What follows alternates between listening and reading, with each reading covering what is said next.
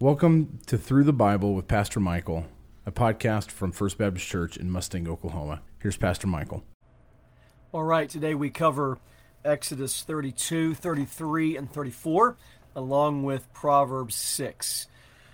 Today's reading is one of those that is frustrating because we see the weakness of God's people, and not only is it disappointing because we see their sin, but it also, I think, causes us to see our own weakness, the way that they so quickly turn from the Lord and the way they so quickly give their hearts to worldly things reminds us a lot of how we can do the same thing. Whenever we read the sins of other people in the Bible, pardon me, I think there's always a temptation on the one hand to say, you know, what's wrong with these people? How can they be like that? And I think what we must do is learn from their lessons, but also be willing to see how unfortunately their weaknesses still reside in us. And when we see the sins of other people, should drive us to humility and repentance, and to be reminded that sin can so easily remain in our own hearts, and that we should be people quick to confess our sin, quick to turn to the Lord, and desperately depend upon His mercy every single day. So here are 5 things we see in the reading today, Exodus 32 to 34. Number 1, the people ask Aaron to make them gods to lead them. Chapter 32, verse 1, Up, make us gods who shall go before us. Number 2, Aaron takes the gold of the people and fashion a golden calf. In so doing, they violate the first 3 commandments. It's amazing how quickly they fall into sin. And again, rather than that creating a kind of arrogance or pride in our heart as we look down upon other people that sin in the Scripture, it ought to cause us to look at our own hearts and say, where do I do the same thing? Where is it that God has led me and shown me the way and come through for me? And then where do I so quickly be prone to forget? How can I so quickly be prone to do things my own way or to follow the things of the world? It's really heartbreaking to see how quickly people, both in Scripture and in our day, can so quickly forget the faithfulness of God. Thirdly, Moses intercedes for the people and asks God for mercy. God had not decreed this destruction. He had threatened it. And Moses, doing what God's people should do, intercedes, pleading for mercy from the Lord. Fourth, after Moses broke the tablets, he goes back to Mount Sinai, and God writes them again. And then number 5, Moses' face was shining after he met with the Lord. It reminds me a little bit in the book of Acts where the people say that the apostles, though they were ordinary men, they could tell they had been with Jesus. When Moses was with the Lord, people could tell that he had met with him. So 5 applications today. Number 1, temptation never takes a day off. This is one of the reasons why, as God's people, we should be daily in the Word, daily in prayer. Not from a legalistic mindset that if you have a quiet time every single day, God is pleased, and if you miss a day, God is angry at you, and if you have your prayer time every day, God is happy again, and if you miss a day of prayer, God is mad again. Not that mindset. It's a mindset that understands that the enemy never takes a day off. Temptation calls no timeouts. And so if our enemy is pursuing us every day, and if our enemy would desire to tempt us into sin, day after day after day. It is with a heart of desperation that we come to the Lord, clinging to Him, reminding ourselves of how much we need Him. We need His Word. We need time in His presence. We need to confess our sin. We need the humility that comes from repentance. We need the strength that comes from reading His Word and meditating on His Word. And so we come to the Lord in love, in desperation, in need, in reliance, in trust, in belief that the Lord has what we need and provides what we need. And at the same time, we remind ourselves that we come to the Lord daily because without Him, we can't be strong. On our own, in our flesh, we don't have what we need to remain strong. And we know our enemy is coming after us every day, that temptation never takes a day off.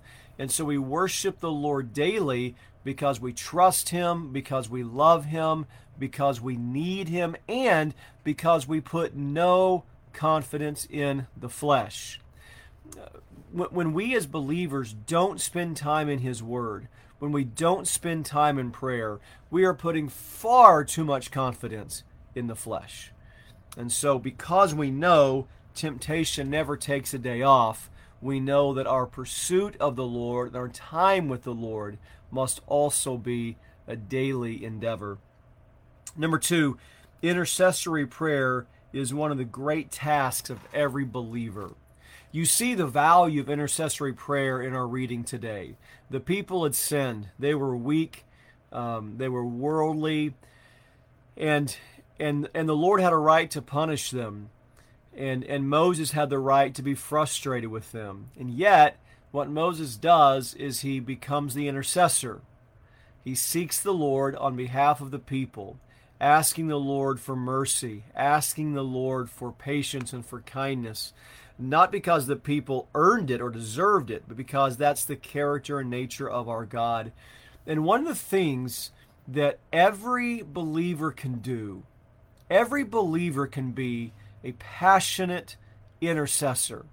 I really believe with all of my heart, this is one of the aspects of the Christian life that most believers greatly underestimate and underutilize.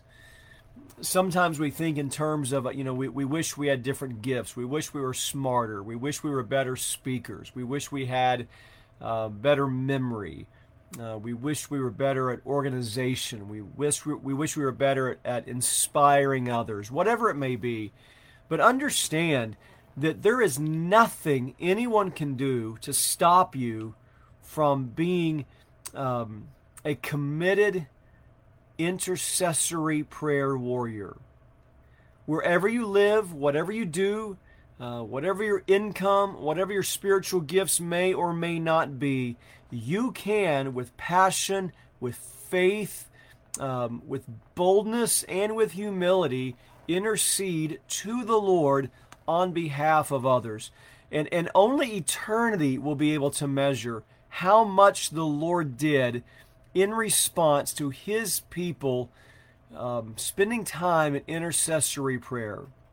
If you've got people in your life that you really wish would spiritually mature and grow up, you really wish people would leave worldly, childish things behind, you really wish people would just fully give themselves over to the Lord, you really wish people would turn from their sin and trust in the Lord, make it the work of your life to be involved in intercession for them, to come into the Lord's presence on their behalf and with boldness and courage, not in yourself, but in the character of God, asking, pleading, begging for the Lord to do what only the Lord can do.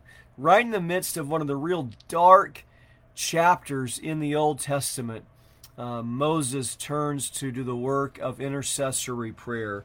And I think that should encourage us today. Number 3, we must publicly live on the Lord's side. Chapter 32, verse 26. Then Moses stood in the gate of the camp and said, "Who is on the Lord's side?" It's a great question. Who is on the Lord's side? I think that's something we should ask ourselves to ensure that we are on the Lord's side. I think that's a good word for our churches. There are a lot of people that go to church every Sunday because they want the Lord to be on their side. They want the Lord to bless their plans. But the question is not, will the Lord bless what we do? The question is, are we on His side? Does He have our hearts? Do we belong to Him? Are we committed to His will and His name and His goal? Who is on the Lord's side? So just stop even right now and see to it today that you are on the Lord's side, that you love Him, that you believe Him, that you're following Him. And if in any way your heart is not on the Lord's side today, if in any way you are seeking selfish or worldly ambitions, confess those things and turn from them. Number 4, the Lord is gracious and full of love. Chapter 34, verse 6, we see a great statement of the character of God. It says, "The Lord passed before him and proclaimed, the Lord, a God merciful and gracious, slow to anger, and abounding in steadfast love and faithfulness, keeping steadfast love for thousands." Our God is merciful. He is gracious. He is slow to anger. He is abounding in steadfast love, and He is faithful. If you need kind of a jump start to your prayer life today, just start right there. Just today, just stop and say, "Lord, you are merciful," and take time in prayer to recite how the Lord has shown you mercy. Say, "Lord, you are gracious," and take time to say to the Lord how you've experienced His grace. "Lord, you are slow to anger," and take time to thank the Lord for how patient He has been with you. "Lord, you are abounding in steadfast love and faithfulness," and take time in prayer to just recite to the Lord how you've experienced His faithfulness over and over again. Nothing energizes our hearts spiritually like remembering God's patience and His kindness to us. Take that verse right there, Exodus 34, 6 and 7, and just turn that into a prayer to the Lord today. And then finally, number 5, being with the Lord changes us. Being with the Lord changes us. We saw that in the face, the countenance of Moses. We see it in the New Testament again, as the people said, perceiving these were common, ordinary men, yet they knew they had been with Jesus. People will know that we've been with Jesus. When we read the Word, when we pray, when we confess our sin, there is a kindness, there is a humility, there is a boldness, there is a passion, there is a love, there is a warmth that the Holy Spirit produces in our hearts because we've spent time with the Lord. It should be evident to those around us that we have been with the Lord. And I also think the opposite is true. I think when we're not spending time with the Lord, I think that becomes evident too. I think we become easily made angry. I think we become bitter. I think we become slow to forgive. I think we become arrogant. I think we become self-reliant. It's true that when we're with the Lord, it changes us. Also true that when we're not with the Lord, that has an impact on us as well. So let's end where we began. If temptation never takes a day off, then our pursuit of the Lord and our need for the Lord cannot take a day off either. Spend time with the Lord each day. It changes us and it impacts us. And then finally, a summary from Proverbs 6. Flirting with temptation will burn us, and it cannot leave us unaffected. You don't carry hot items and not be burned. You don't walk on hot coals and not be scorched by them. Make no provision for the flesh. Don't play, don't flirt, don't dabble with temptation. Avoid it. When we sin, confess it. And then daily let us seek the Lord, who is gracious and faithful and abounding in loving kindness. Hope that's an encouragement to you today.